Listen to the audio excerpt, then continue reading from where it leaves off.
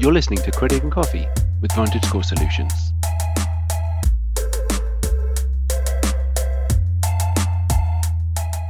Spend smart and score brilliantly. Credit card best practices.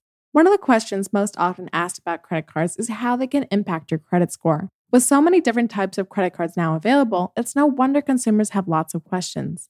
Here are 5 credit card best practices to help you pay down your outstanding debt and improve your score for the months ahead. Number 1, start small. One of the best ways to establish credit is to apply for a credit card with a low limit.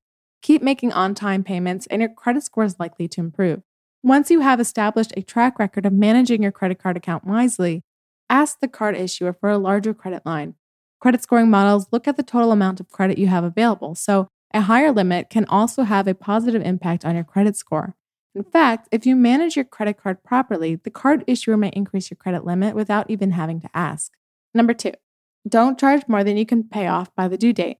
This is perhaps the most obvious yet also most important credit card best practice.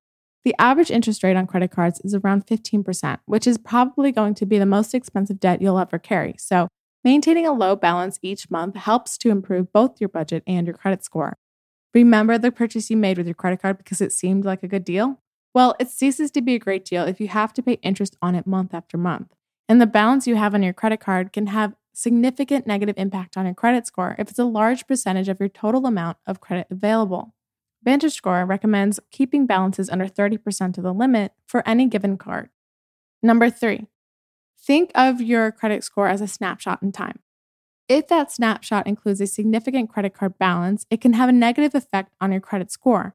Remember to pay off your balance early, or at worst, make significant payments in order to keep the balance low if you expect your credit score will be pulled by a creditor and used to finance a purchase. Here's a trick you can try to help improve your credit scores even more. Pay your credit card bill online even before you receive your statement, or pay your bill down to 0 or below 30% a few months ahead of the next time your credit is checked in anticipation, for example, of applying for a mortgage or financing the purchase of a vehicle. As long as you don't charge anything new, it will help to ensure a low balance on your credit reports and will likely mean an improvement in your credit scores. Number 4, don't open up multiple cards within a short time frame. Each time you apply for a credit card, a credit inquiry will be made with one or more of the 3 national credit reporting companies, Equifax, Experian, and TransUnion. Each inquiry can cause your credit score to decline slightly, but it should recover to its previous level in a relatively short time, as long as you haven't exhibited any other risky credit behaviors such as missing a payment. Credit score models generally do allow you to shop for the best rates for certain lines of credit, such as those for auto and home loans. So it's okay to have multiple inquiries, as long as they occur within a 2-week time frame. And experts encourage shopping for the best loan terms, even if that means a short-term impact on your credit score. Having said that, if you're in the market for a large loan, like a car or home loan, it's a good idea not to open any new accounts until you've closed on the loan. Number 5, hold on to your credit card for a while. The longer you have a credit card with consistent on-time payments, the better it is from a credit scoring standpoint. Credit scoring models like to see that you're a good credit manager over a long period of time. One common myth about credit scores is that they will improve if you close credit card accounts. Not only is that untrue, but closing unused credit card accounts could actually cause your scores to drop.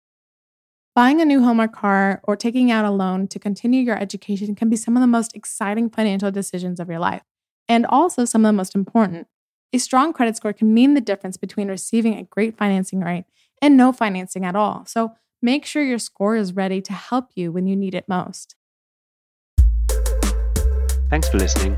For more tips and info, visit VantageScore.com.